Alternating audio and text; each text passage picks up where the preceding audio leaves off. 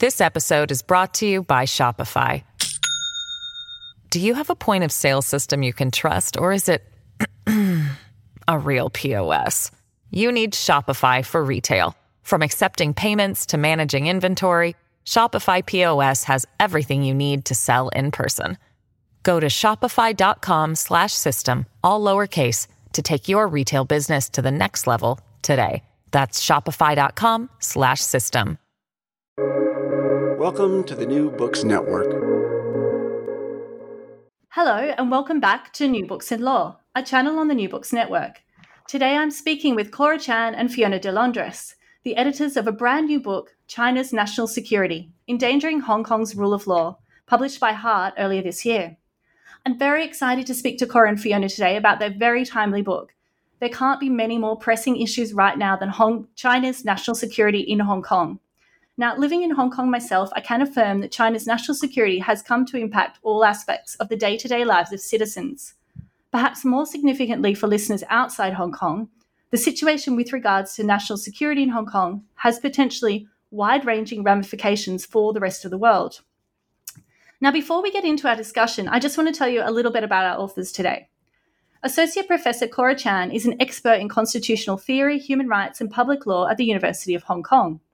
She is the winner of a number of prestigious academic awards on the General Council of the International Society of Public Law, the Scientific Advisory Board of the International Journal of Constitutional Law, and on the editorial boards of 2 academic journals. Professor Fiona de Londres is an expert in constitutionalism, human rights, and transnationalism at the University of Birmingham. Of significance, she's been particularly involved in the ongoing process of abortion law reform in Ireland. Fiona has held adjunct or visiting positions all over the world and is currently an affiliate of the Oxford Human Rights Hub and a senior associate of the Global Justice Lab at the Monk School of Global Affairs and Public Policy in the University of Toronto. Cora and Fiona, welcome to the show. Thanks for having us. Thank you very much. Just to get started, can you tell me about how you came to be editors and also authors of China's National Security, Endangering Hong Kong's Rule of Law? Perhaps, Fiona, you want to dive in? Sure. So quite a few years ago now, Cora and I met at a conference, I think in Cambridge, and I think we immediately found that we had a number of intellectual interests in common. I then invited Cora to contribute to another book that I was editing on critical perspectives on judicial review in counterterrorism context. And I think from that, we realized that we would enjoy working together. And through my engagements with Cora, I began to learn more about the national security arrangements in Hong Kong, particularly Article 23 of the Basic Law, which I think we'll probably come back to later. So we decided that we wanted to do something together, and that thinking about national security lawmaking, rule of law resilience in the context of this really particular constitutional settlement between Hong Kong and mainland China was just a particularly interesting, idiosyncratic, internationally relevant area to collaborate on. And so we were delighted to get a grant from the British Academy to support some workshops, which the law faculty in Hong Kong University also supported. And from that, it became clear that there was a need for a book like this, an interest in a book like this, and that we had an incredible group of potential authors. And so the natural thing to do was for us to try to bring this book together to give effect to our mutual interests, and also to answer what we thought was a need in the market for something up to date. Of course, many things happened since we submitted the manuscript, but something up to date that would reflect on the situation in terms of national security and the rule of law in Hong Kong. And it is a really interesting book.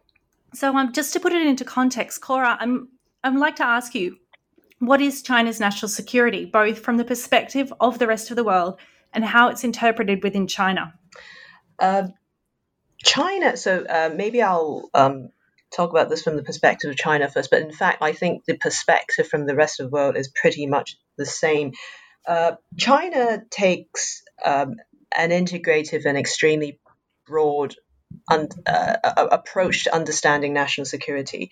The Chinese government understands national security extremely broadly to cover anything that the Chinese leadership deems as essential to the interests of the country, as well as to the monopoly of power of the Chinese Communist Party. And included under that heading, it's often, the Chinese leadership often refers to the trio of interests, which they call sovereignty, security, and development interests. So basically, political power, control over territory, as well as economic interests, all fall under the ambit of national security.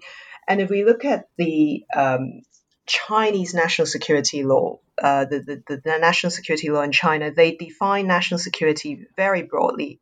As some of the authors of the book has pointed out, it includes basically, it could include anything and everything that the Chinese Communist Party deems as important to the country. So the Chinese national security law defines national security as a condition in which the regime, sovereignty, unity, territorial integrity, welfare of the people, sustainable economic and social development, and other major interests of the state are relatively not faced with any danger and not threatened internally or externally, and the capability to maintain a sustained security status. So basically, anything could fall under the heading of national security, anything which the Chinese leadership deems as necessary for protecting their own power in China, as well as necessary for protecting the interests of the country as a whole, could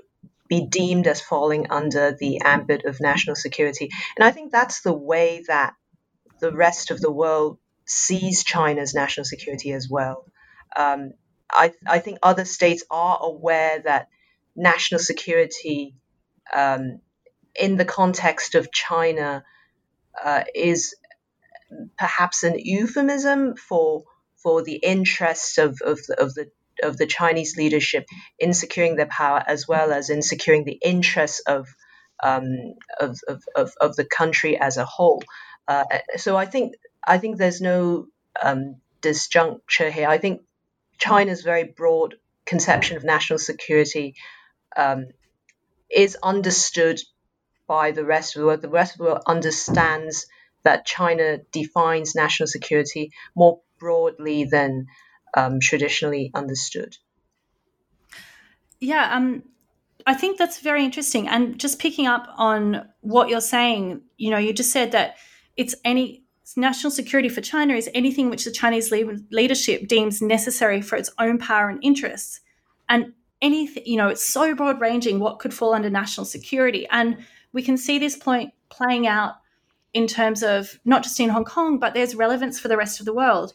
Fiona, maybe you can tell me about, you give these great examples of, this very broad ranging kind of national security. You write about the expansion of the Shanghai Cooperation Organization, which is an organization devoted almost entirely to security, defined in accordance with the interests of Russia and China in mind. Now, it's the largest regional organization of the world. The Shanghai Cooperation Organization has prolific influence on other key international bodies, such as the UN Counterterrorism Organization and ASEAN. You write, China appears to seek not only to exert its influence in the formal institutional settings of the UN, but also to develop forums in which it can dominate its view of security, and its demands can become embedded, and gradually the norms and practices that China's conceptualization of security demand may spread across states and into other international and transnational spaces. Now, to this, Hong Kong's rule of law tradition, and especially its protection of human rights within the one country, two systems framework, is a sort of beacon, which, until very recently at least, had been relatively successful in maintaining its own separate traditions, notwithstanding China's expanding sphere of security. Now, can you talk a little more about this? Why is the Hong Kong situation relevant to the rest of the world, and what can we learn from it?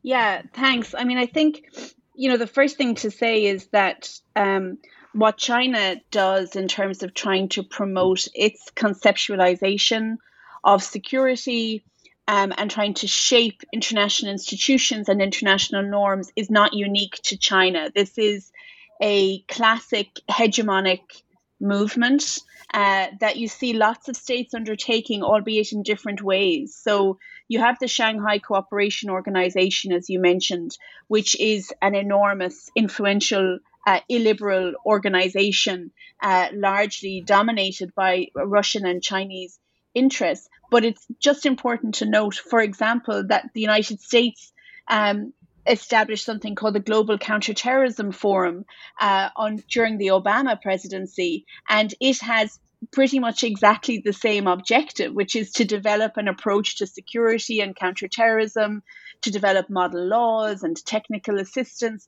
and to have those picked up and integrated in the UN system. Now, something like the Global Counterterrorism Forum is much more successful right now. It's much more recognized. It's much more integrated. That's partly to do with the states that are driving that and their sphere of influence. But with the Shanghai Cooperation Organization and similar kind of, let's say, maneuvers, this is an example of a state engaging in sort of classical statehood, but in this sphere of security that is super significant for individual rights and for civil society and for the rule of law, as you say, not just in China and Hong Kong, but in all of the states that are members of the Shanghai Cooperation Organization, which is a little bit like a roll call of your autocratic neighbors, you know, that you would have around for an interesting kind of dinner party from time to time. Just like the GCTF is like a roll call of US allies, right? So they're all engaged in the same kind of processes of trying to shape international law and international standards. But that doesn't mean that, you know, China's approach to security is not a matter of concern. Of course it is, and it's a matter of international concern. And you see a very interesting sort of development where the Chinese government and its surrogates, so its friendly and ally states, are trying to develop ways of presenting quite repressive behavior as being anti-terrorism or anti-extremism behavior that is actually oriented towards protecting human rights.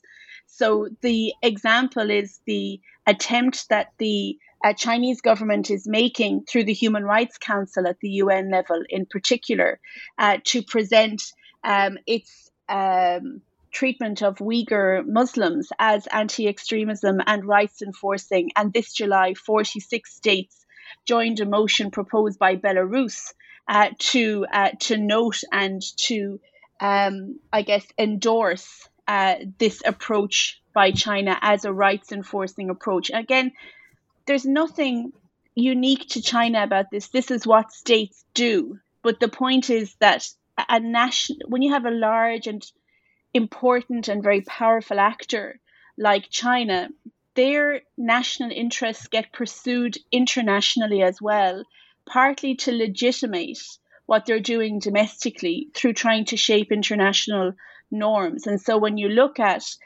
sort of the construction of the national security law in Hong Kong as a matter of public order or a matter of national security, as opposed to a matter of politics, a matter of dissensus, a matter of contestation, then that is a framing that is not unique to China. We see it with other states like Egypt in particular at the moment as well. But it's something that both helps to shift international expectations and the state tries to underpin it by reference to the statements and actions of friendly states internationally as well. So this relationship between the domestic and the transnational is really significant and is really complex and sometimes a little bit shady and hard to grasp across all states. But that's one of the reasons why I think you see so many parts of the UN human rights machinery, like multiple special rapporteurs coming together to issue very strong statements in respect of the national security law in Hong Kong, because they know this is both about the people of Hong Kong and the rule of law in Hong Kong, It's about respect for an international agreement, the Joint Declaration, which guarantees autonomy through a one country, two system approach. But it's also about trying to show clearly that the international legal institutions should not absorb this approach to national security. Like, it's a resistance on the international sphere as well. And that's part of this process of making, shaping, changing, contesting international standards that particularly powerful states engage in all the time. Yeah, and I think just in terms of this idea of respect for law and respect for international standards, what we sort of see a little bit in Hong Kong of this kind of dichotomy you're talking about, this classical statehood security, expanded in sort of like talk of rights and rule of law, and also, this like dichotomy between public order and politics. Hong Kong, I think, is sort of like a bit of a microcosm, perhaps, in that sense.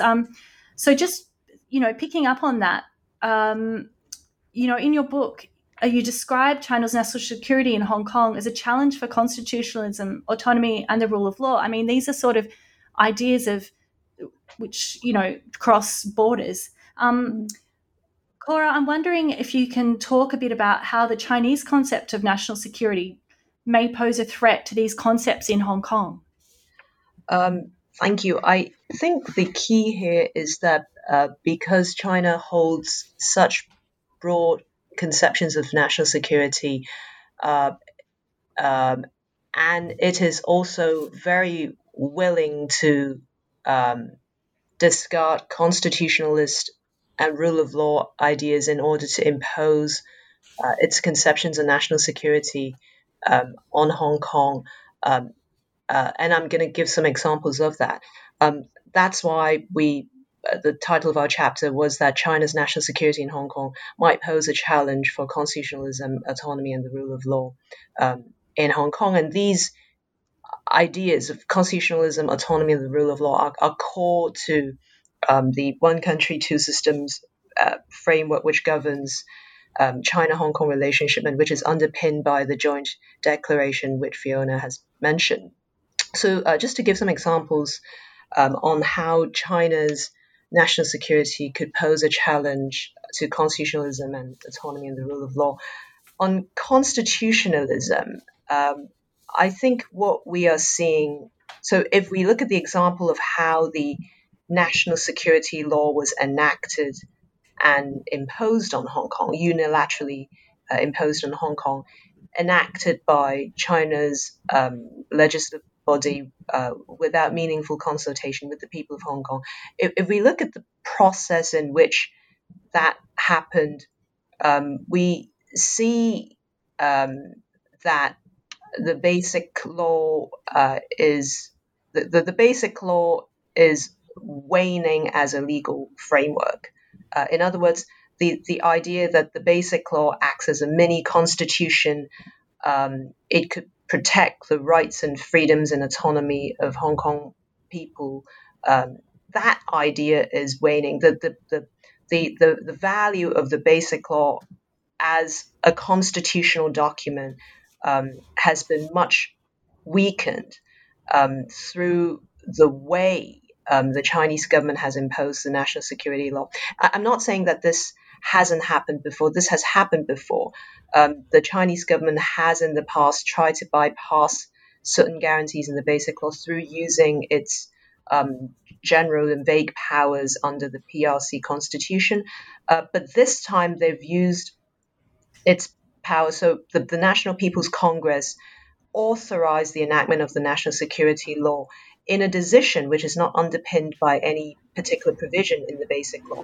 In other words, the basic law, there are various places in the basic law that allows the NPC to exercise powers in Hong Kong. But the enactment of the national security law in such a manner, it is not one of them. The basic law doesn't provide any specific basis for the NPC to do so. And the Chinese government has in the past bypassed requirements of the basic law by relying on vague powers of supervision in the PRC constitution. But this time, they have used its powers, general powers of supervision under the PRC constitution, to enact this wide-ranging national security law that imposes territory-wide criminal liability that governs a wide range of activities in Hong Kong, and that's a first. From the example of the enactment of the national security law, we could see that because China, we are able to see what China is willing and able to do in order to impose its conceptions of national security, and as a result, the idea that the Basic Law could act as a meaningful framework of constraint against the Chinese government's powers, or indeed the Hong Kong government's powers, has been much weakened. And that's why this is an example of how China's national security weakens constitutionalism. As for autonomy, if you look at the substantive provisions of the national security law, again, we see that the Chinese government views the protection of national security broadly defined as a priority, and if the separation of systems, if the idea of having different systems in Hong Kong is going to threaten its sovereignty, security, and development interests, no doubt it's going to enforce its sovereignty, even if it means sacrificing promises of autonomy. And if you look at these substantive provisions of the national security law, examples abound of that. For example, that the Chinese government may assume jurisdiction over national security in certain cases. Clearly, that's taking away what has previously been considered within Hong Kong's autonomy. That is, the power of final adjudication, prosecution, and law enforcement, and so on. So that's another example of how national security of China could harm the autonomy.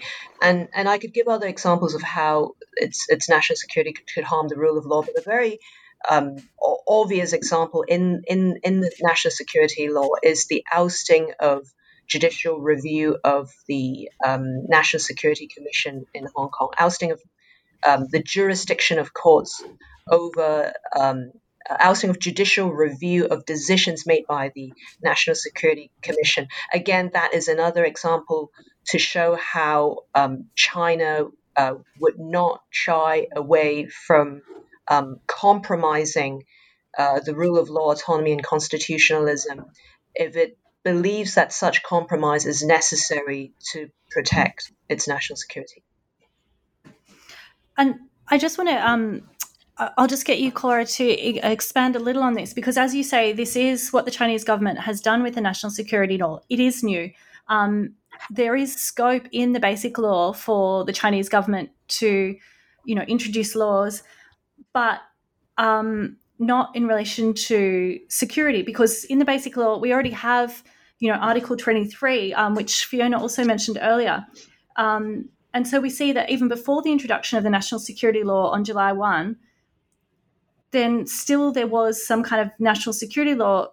It was almost inevitable that it would be introduced into Hong Kong. So just wondering, can you talk a little bit more about this power and the scope of Article 23 in the Basic Law? Yeah. Also, going back to 2003, and then what's happened since then? Yeah, absolutely. The Article 23 controversy is in a way, it's the backstory to the enactment of the national security law. There is, as you say, Article 23 of the Basic Law provides that the Hong Kong government shall enact laws to prohibit a list of national security crimes: subversion, treason, sedition, etc. So certain national security crimes. In other words, according to Article 23, the Hong Kong government has an obligation to enact national security legislation, but also a right to do so. It's something that is within their scope of power to do so. That's why the introduction of national security legislation by China is so controversial. It is thought that this is something that this is a matter that belongs to the autonomy of the Hong Kong government. So back in 2003, the Hong Kong government attempted to introduce legislation to implement its obligation under Article 23, but the attempt was met with widespread opposition. 500,000 people took to the streets, also on 1st of July. And as a result, the bill was shelved. So the attempt was unsuccessful. China's response to this episode was to restrict freedoms and autonomy in Hong Kong, because China was of the view that it was perhaps a little worried about the strength of Hong Kong's civil society, as seen in the 500,000 people on the streets, and eventually this was able to force the government to yield. And as a result of that, the Chinese government issued an interpretation of the Basic Law to ensure that Beijing has powers over the pace of democratic reform in Hong Kong. And this led to subsequent tensions in Hong Kong. You might recall that in 2014, there was an Occupy movement for genuine democracy, and the movement was in part triggered by a decision by the NPCSC to impose strict conditions on the form of universal suffrage that could take place in Hong Kong, and so people were discontented with that decision. They felt that promises of universal suffrage in the Basic Law. So there is a clause in the Basic Law saying that the eventual mode of election in Hong Kong shall be by universal suffrage. So people felt that those promises were unfulfilled, and as a result of the unfulfillment of those promises, after the Occupy movement, there was we're beginning to see some pro-independence forces in Hong Kong. It's a very small force, but they're quite vocal, and whenever they make themselves visible, they are on the news. So and all of that came to all of that accumulated in the 2019 anti-extradition protest, which in a way you could see as a continuation of the pro-democracy movement in Hong Kong. And in that, in the 2019 protest, the pro-independence forces were quite visible. There were also individual citizens lobbying for foreign states to impose sanctions on Hong Kong. And so as a result of the 2019 protest, I think the 2019 protest was the point in which the Chinese government felt that Hong Kong would really go out of control and would pose a threat to China's national security if no further steps were taken to restrict to restrict freedoms here, and that's why the national security law was introduced. This episode is brought to you by Shopify. Do you have a point of sale system you can trust, or is it a real POS? You need Shopify for retail. From accepting payments to managing inventory, Shopify POS has everything you need to sell in person. Go to shopify.com/system, all lowercase, to take your retail business to the next level today. That's shopify.com/system. Yeah, so I think we can draw some of these points together. This idea of, there's been this conflict between national security and also the rule of law. Now, turning to some of the other authors in the book, I know that you can't speak for or on behalf of the other authors, but I'd like to turn our discussions to some of their arguments for your comment. So just picking up on this, you just mentioned in the 2019 anti-extradition protests, there was, more visibility of pro-independence protesters, and also there was lobbying for overseas support, which, I guess it could be perceived to the Chinese government was a threat to their security. Now, on this idea of a threat to national security, Hualing Fu writes about China's imperatives for national security. Now, he writes that, firstly, an issue is the traditional concern of territorial integrity, and secondly, that Hong Kong could be used as a base to endanger China's security, broadly defined as using Hong Kong to carry out infiltration and sabotage activities against the mainland. Now, how does Hong Kong challenge China's political security and its political system? That's as if it does at all. Maybe, Cora, you can, just building on your previous point, if you can explain that a bit. Yeah, well, so in terms of the two strands of national security threats identified by Fu, on the first strand, on the strand of separatism, Hong Kong poses, in reality, I think Hong Kong poses a threat to separatism, but it's a threat that is not very real, in the sense that I think the public support for secession in Hong Kong is extremely small, although the support for the pro-independence camp is gaining support, especially if you compare the current situation with the situation just like 2 years ago. 2 years ago, before the 2019 protests, if you ask a random person on the street, a random young person, I don't think he or she would identify with the idea of self-determination or Hong Kong becoming an independent state. But if you watch the news right now, or if you speak to young people, if you look at the polls, the idea of self-determination and Hong Kong building a state, especially if you listen to the slogans that young people are chanting these days during protests, the idea of Hong Kong building a state is gaining increasing popularity. So and the way I see it is that if the Chinese government continues to suppress demands for genuine democracy, the pro-independence camp is going to gain traction in Hong Kong, and it's not unimaginable that one day Hong Kong might pose a threat to China's territorial integrity. Although, given the huge power imbalance between China and Hong Kong, it's just not. I can't envisage Hong Kong being able to successfully secede from China.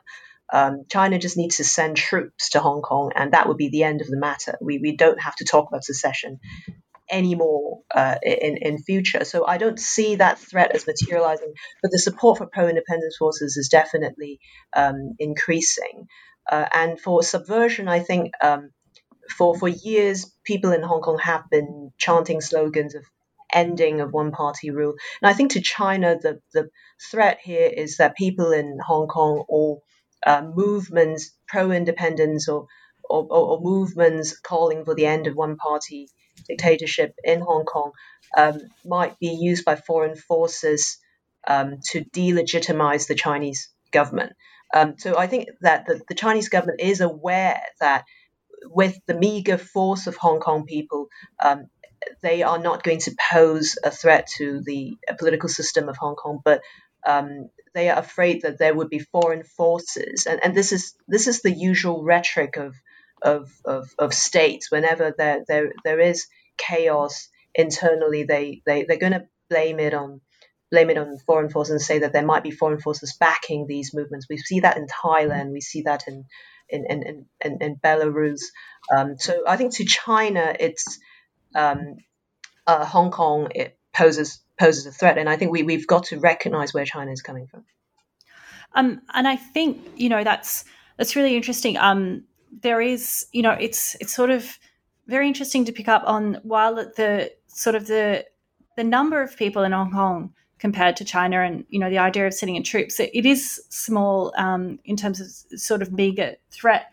At the same time, there has been this mass civil society resistance, which, quite famously, Fiona, I wanted wonder if you can talk a little bit more about these, the protest movement, and just the protest civil society in generally in Hong Kong. Michael Davis writes about this. He says, obsessed with control, the Beijing government views any lack of control over political forces as a threat to national security. It worries that popular civil society actors goaded by foreign interference aim to undermine security or usurp sovereignty. On the Hong Kong side, in the absence of a strong local government voice willing to defend autonomy, Hong Kong civil society plays the dominant role as chief guardian of Hong Kong's autonomy and rule of law. He writes that a vibrant civil society in is Hong Kong's and China's greatest asset, and that in a society where civil society plays such a vital role, the local government ignores popular concerns at its peril. Now, can you explain, please, how a vibrant civil society might be perceived as a security threat to the central government, and especially since 1997 at the handover from the British colonial rule, how this has played out, and if you've got any criticisms of this argument also? Yeah, thank you. I mean, I think civil society is really critical to this, and I would agree entirely with what Cora was saying about how, or implying at least, about how in some ways the strength of the reaction to dissensus and dissent and protest in Hong Kong is a signal of the strength of civil society. So, a strong repressive legal reaction is the backlash to effective civil society organizing, and that is indicative of a strong and effective civil society movement in the first place. Now, look, civil society is always considered to be a threat by autocratic government regimes. We see it all over the world, and partly the reason is that regimes that are control-oriented and where constituent power does not lie with the people, for them, like ideology, political form, and commitment to a particular form of government and statehood is, as we've already said, integral to security because it underpins the claims of sovereignty. It enables the political machinations and activities of the state, so that when that is questioned, it can be perceived as endangering or weakening the nation state and thus national security. And so that's the construction of civil society that we see in regimes and states that have a sort of autocratic or increasingly also populist regimes that take this sort of view of civil society. Because civil society disrupts state control.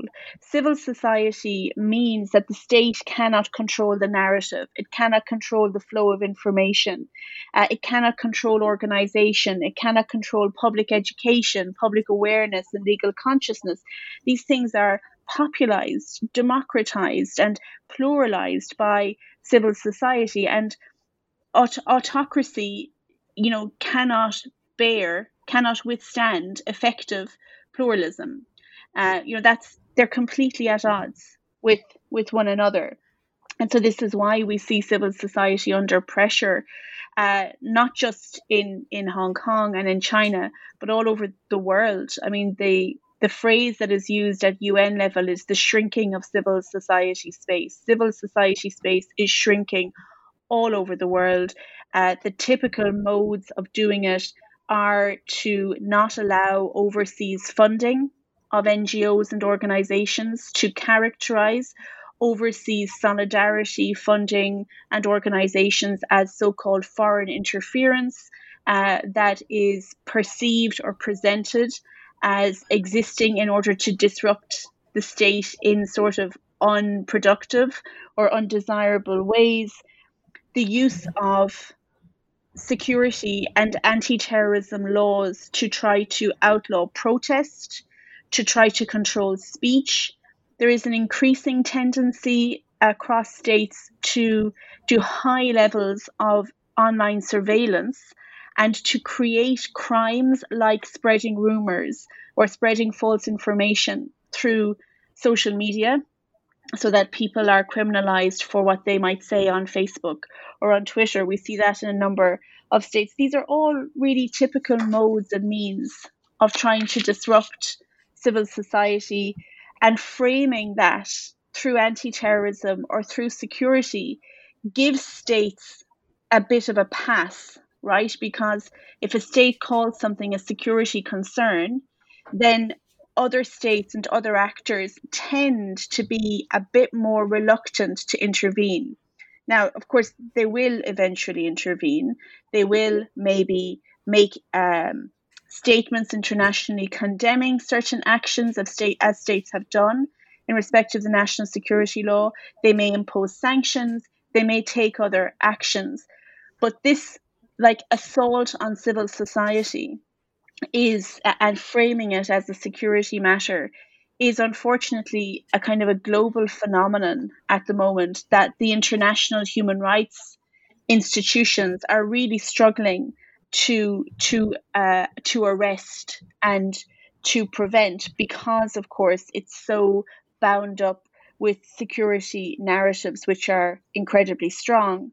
Now, if we think about what we've seen since 1997, and I won't repeat the examples that Cora has already given, then I think what we see is backlash against civil society, precisely because of the strength and the power of civil society activity.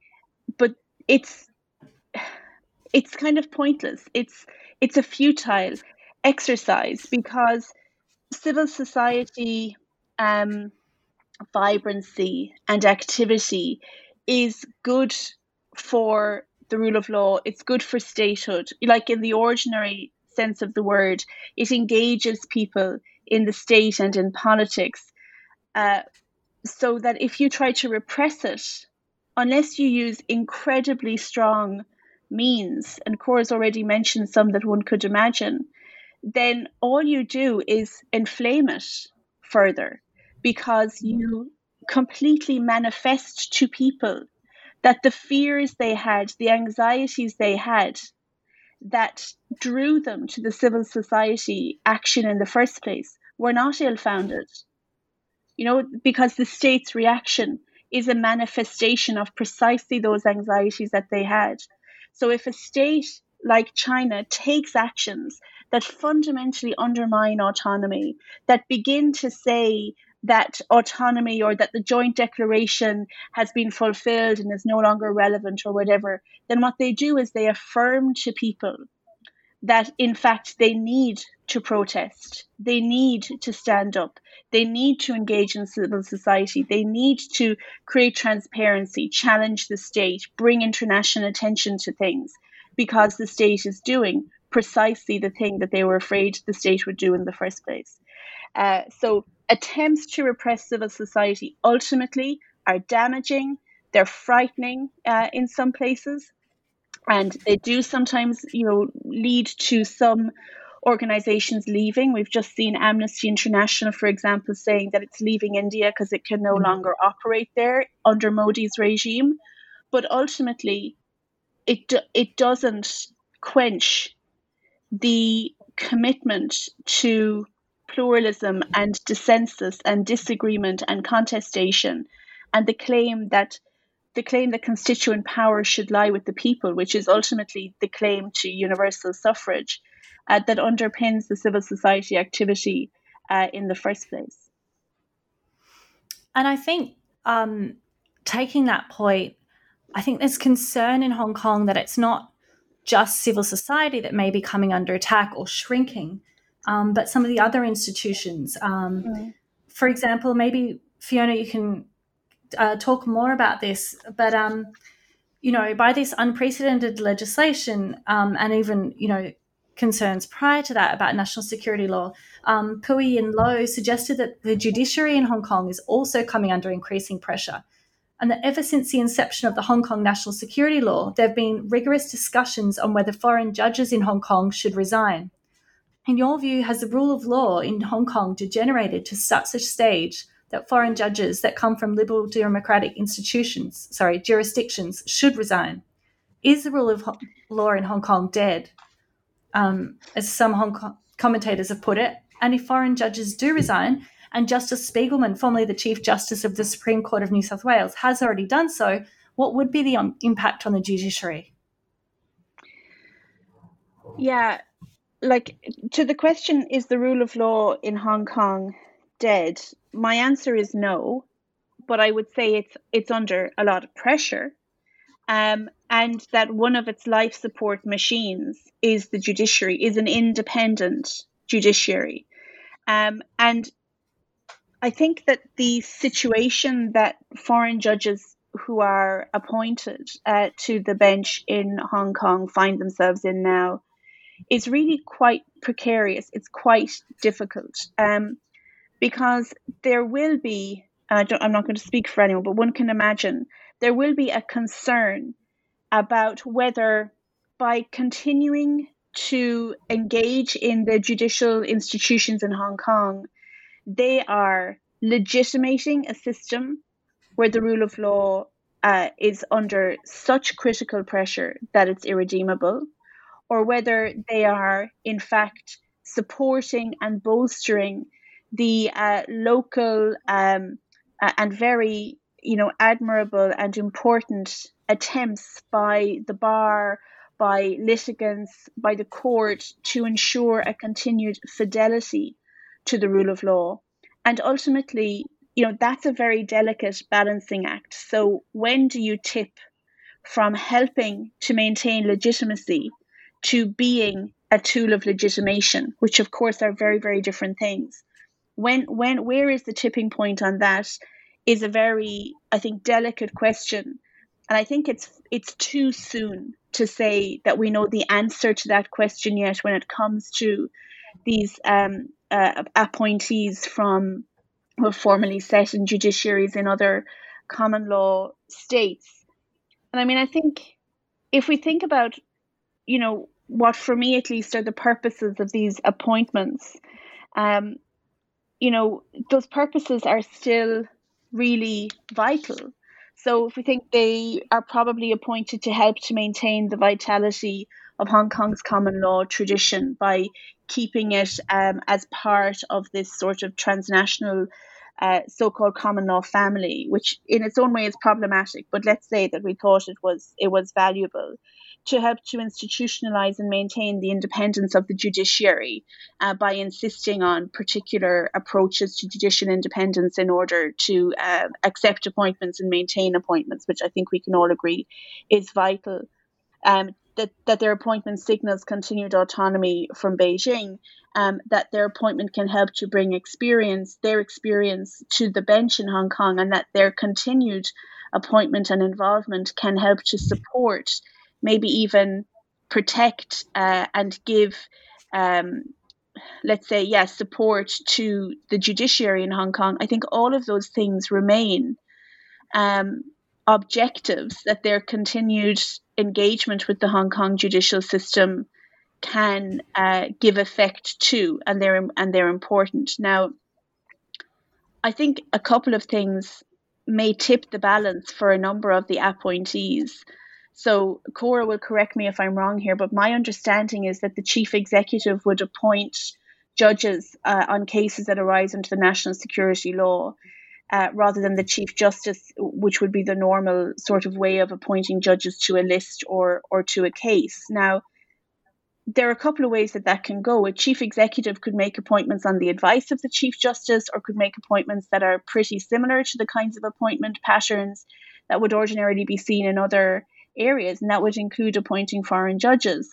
Or the Chief Justice could take a different approach. I think that will tell a lot to the foreign judges about how they think the judicial institutions in Hong Kong are either being enabled or disabled from ensuring that the national security law is interpreted in line with the basic law, which of course includes commitment to the International Covenant on Civil and Political Rights as part of the basic law. So, sorry, it's a very long answer to your question, and it can be summarized in, it's probably a bit too soon to tell. But I think those kinds of decisions, are the courts in Hong Kong, able to exercise interpretive independence, in terms of the national security law, is the independence of the judiciary maintained, and is the appointment or the listing process under the national security law informed by rule of law principles or not? Those are likely to be the kinds of things that would influence the decision. And I suspect that most of the foreign judges will be reluctant to simply walk away. I think they will want to maintain their institutional commitment to the common law and autonomy commitments of Hong Kong that would have influenced their decision to accept appointments in the first place. I mean, Cora may have I may have got something wrong there about the national security law, and she'll correct me if I have. Oh, no, you're absolutely right. So in terms of the appointment of judges for national security cases, you're right. The chief executive will appoint should appoint a pool of judges responsible for dealing with national security cases. And that is peculiar because, as you mentioned, the normal practice is for the judiciary to deal with the issue of assigning judges to cases. But I agree with you that it's too early to tell whether the rule of law is dead, and it's too early to say that foreign judges should resign for all the reasons that you mentioned.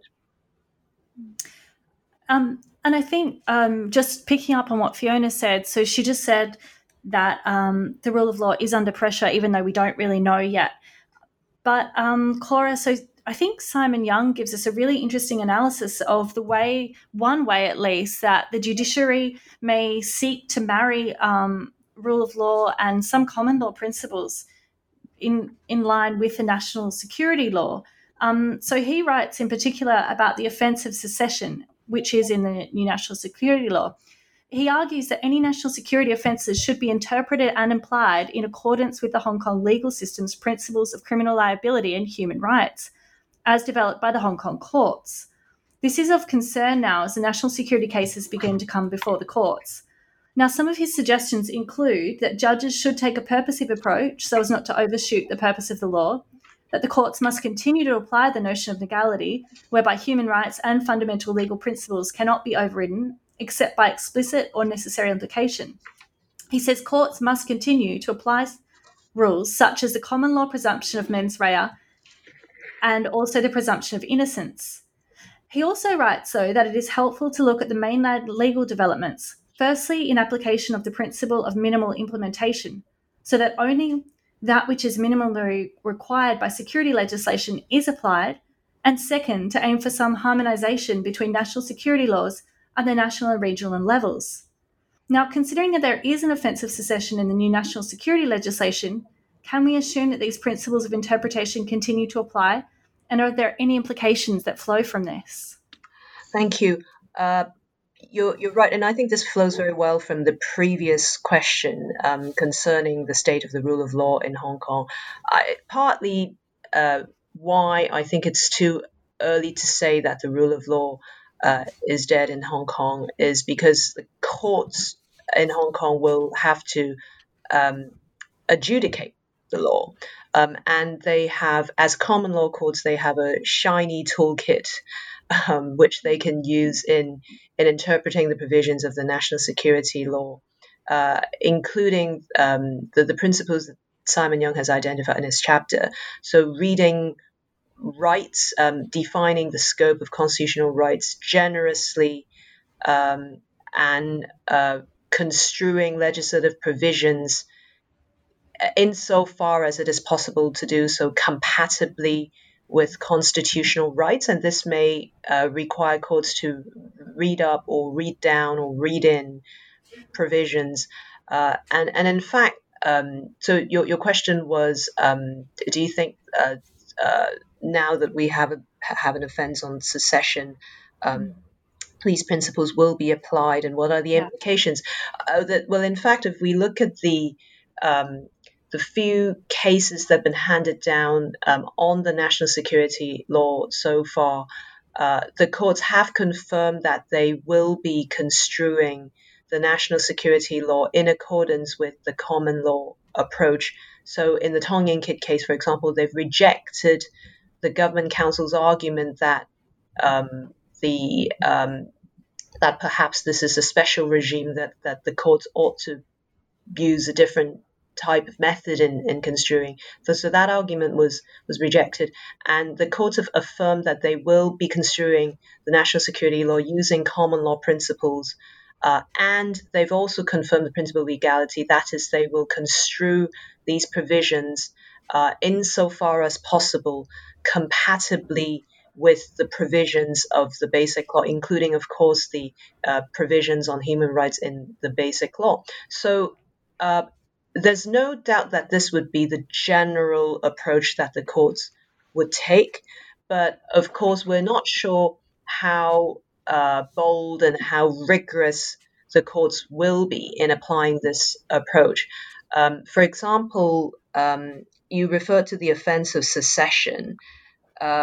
The offense of secession made it clear that a person who organizes, plans, commits, or participates in any separatist acts, whether or not by force or threat of force, with the view to committing secession, would be guilty of an offense.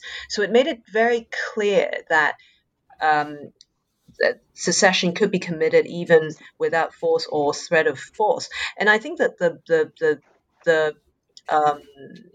the observation that I would make here is that, first of all, there are limits to principles of statutory interpretation.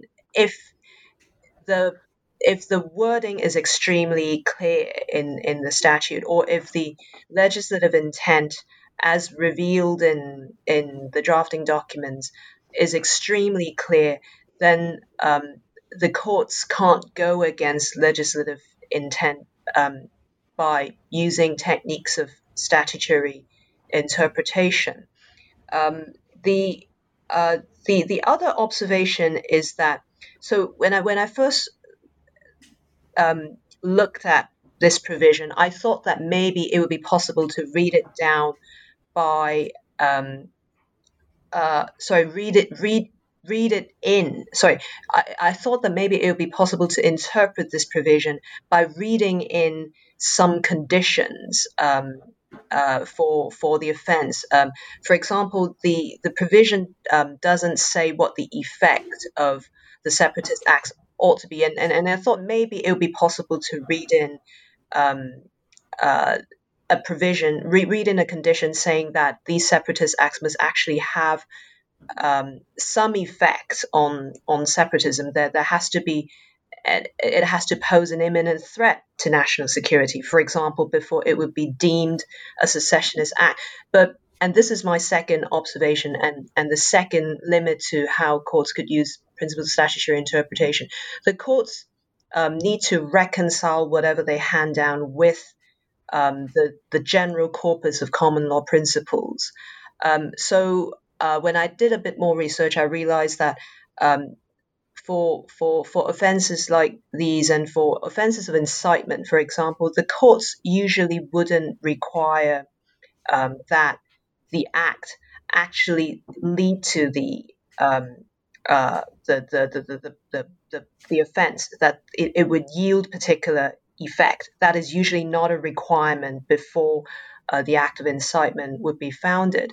So it would, in fact, be a bit difficult for the court to say that an act, say a peaceful act of secession or a peaceful advocacy of secession, would only constitute an act of secession under the new law if it poses imminent threat to national security, if it would credibly lead to secession, for example. So there are limits to what courts could do through principles of statutory interpretation. But even so, I think there is still a lot of room for the courts to construe the provisions of the national security law compatibly with rights, so that its most draconian aspects could be ameliorated. As for implications, so that is my final point, your question about what would be the implications for courts applying these principles, I think inevitably we would have, so if courts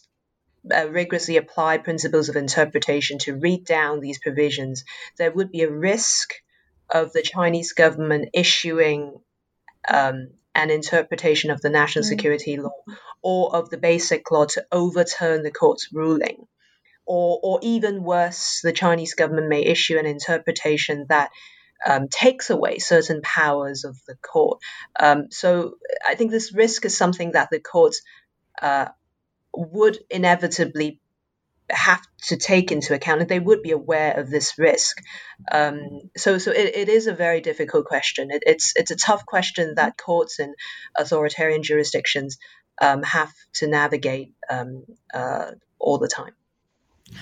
And I think it relates to this idea of building the rule of law, so resilience through institutions.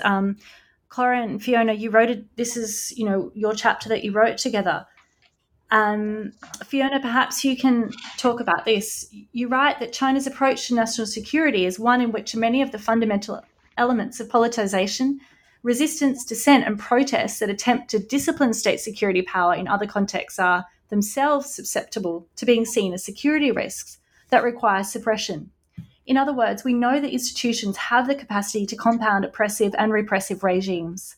They do not, in and of themselves, guarantee or even provide forms of transparency, accountability, reflection, and participation that are the hallmark of the kinds of institutions that might provide resilience to the rule of law in Hong Kong or indeed elsewhere. Can you explain and perhaps give examples of the role of institutions in relation to China's security, especially in the Hong Kong context? Yeah, so I think one of the key things for us was to try to make the point that institutions matter, but the mere existence of institutions is not sufficient to discipline security narratives and activities in a rule of law oriented way.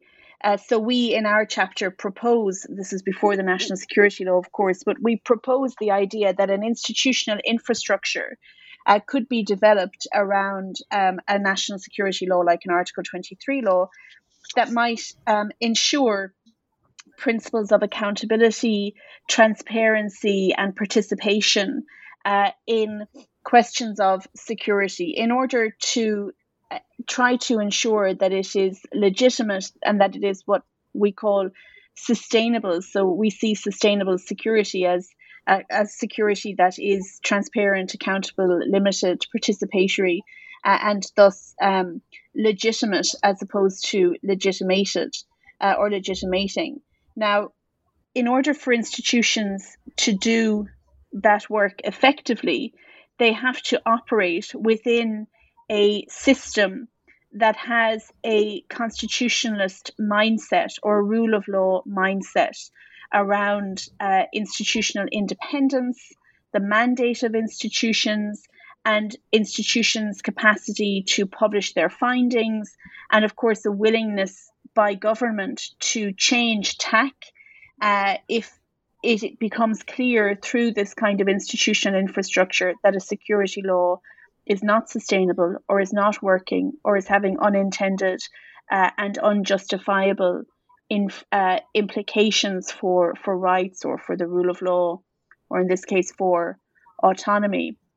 And it has to be said that even in states that are sometimes considered to be models of review and accountability in the security space, like the United Kingdom, this doesn't work especially well because governments tend to get quite embedded in a certain approach to security, and they build this massive system around their view of security, so it's quite hard to pull back from it. But what's really interesting to me, so the kinds of institutions that you would need at a minimum to be robust and effective and independent and empowered would be an effective and independent legislature. It would be an effective and independent judiciary. It would ideally be a human rights infrastructure like a national human rights institution or a human rights commission. It would, of course, be the institution of free and fair elections, and it would be the institution of some kind of evaluative review mechanism, like an independent reviewer of how a particular security regime operates and what its effects are. And that person should have full security clearance and be empowered to see all information from all relevant actors. Now, what's really interesting to me, in particular, having written this chapter, is the establishment of a security institutional infrastructure within the national security law that, of course, is not rights oriented, but is an institutional infrastructure around, for example, the National Security Commission that is designed to create processes that are in fact not transparent or not participatory or not rule of law oriented, but rather are enabled to act outside of many of the ordinary institutions of the rule of law, as Cora mentioned earlier, for example, being immunized from judicial review for decisions that might be made. So I think that just really underlines the sort of overall point that we made in that chapter, where we laid out this kind of idea of a set of institutions, but ultimately said whether or not any set of institutions is effective to make security sustainable and legitimate will depend on a commitment to legitimacy and constitutionalism and the rule of law in the broader political and legal system within which these institutions are operating. And I think everything that we have seen since we wrote the book, and I'll speak for myself, everything I have seen since I wrote this chapter with Cora would suggest that that mindset or that commitment is not present. And in the absence of that, institutional infrastructures will not be able to underpin and protect and help to build the rule of law. In fact, they may simply be mechanisms of further eroding the rule of law by giving the appearance of process and structure, but in fact not being committed to or able to give effect to, even if they have such a commitment, to this notion that the law should limit rather than empower the state. So I think, summing up, we can say perhaps that there are some institutions perhaps, and there are other mechanisms of resilience, for example, civil society, the judiciary, but they will come into conflict, and there is this tension in terms of there being this lack of transparency, which could erode the rule of law and human rights, and some of the traditions that Hong Kong has become famous for. So just before you go, I've taken up a lot of your time. But I'm just hoping you can both tell me a little bit about what you're working on next. Perhaps, Cora, you can please fill us in.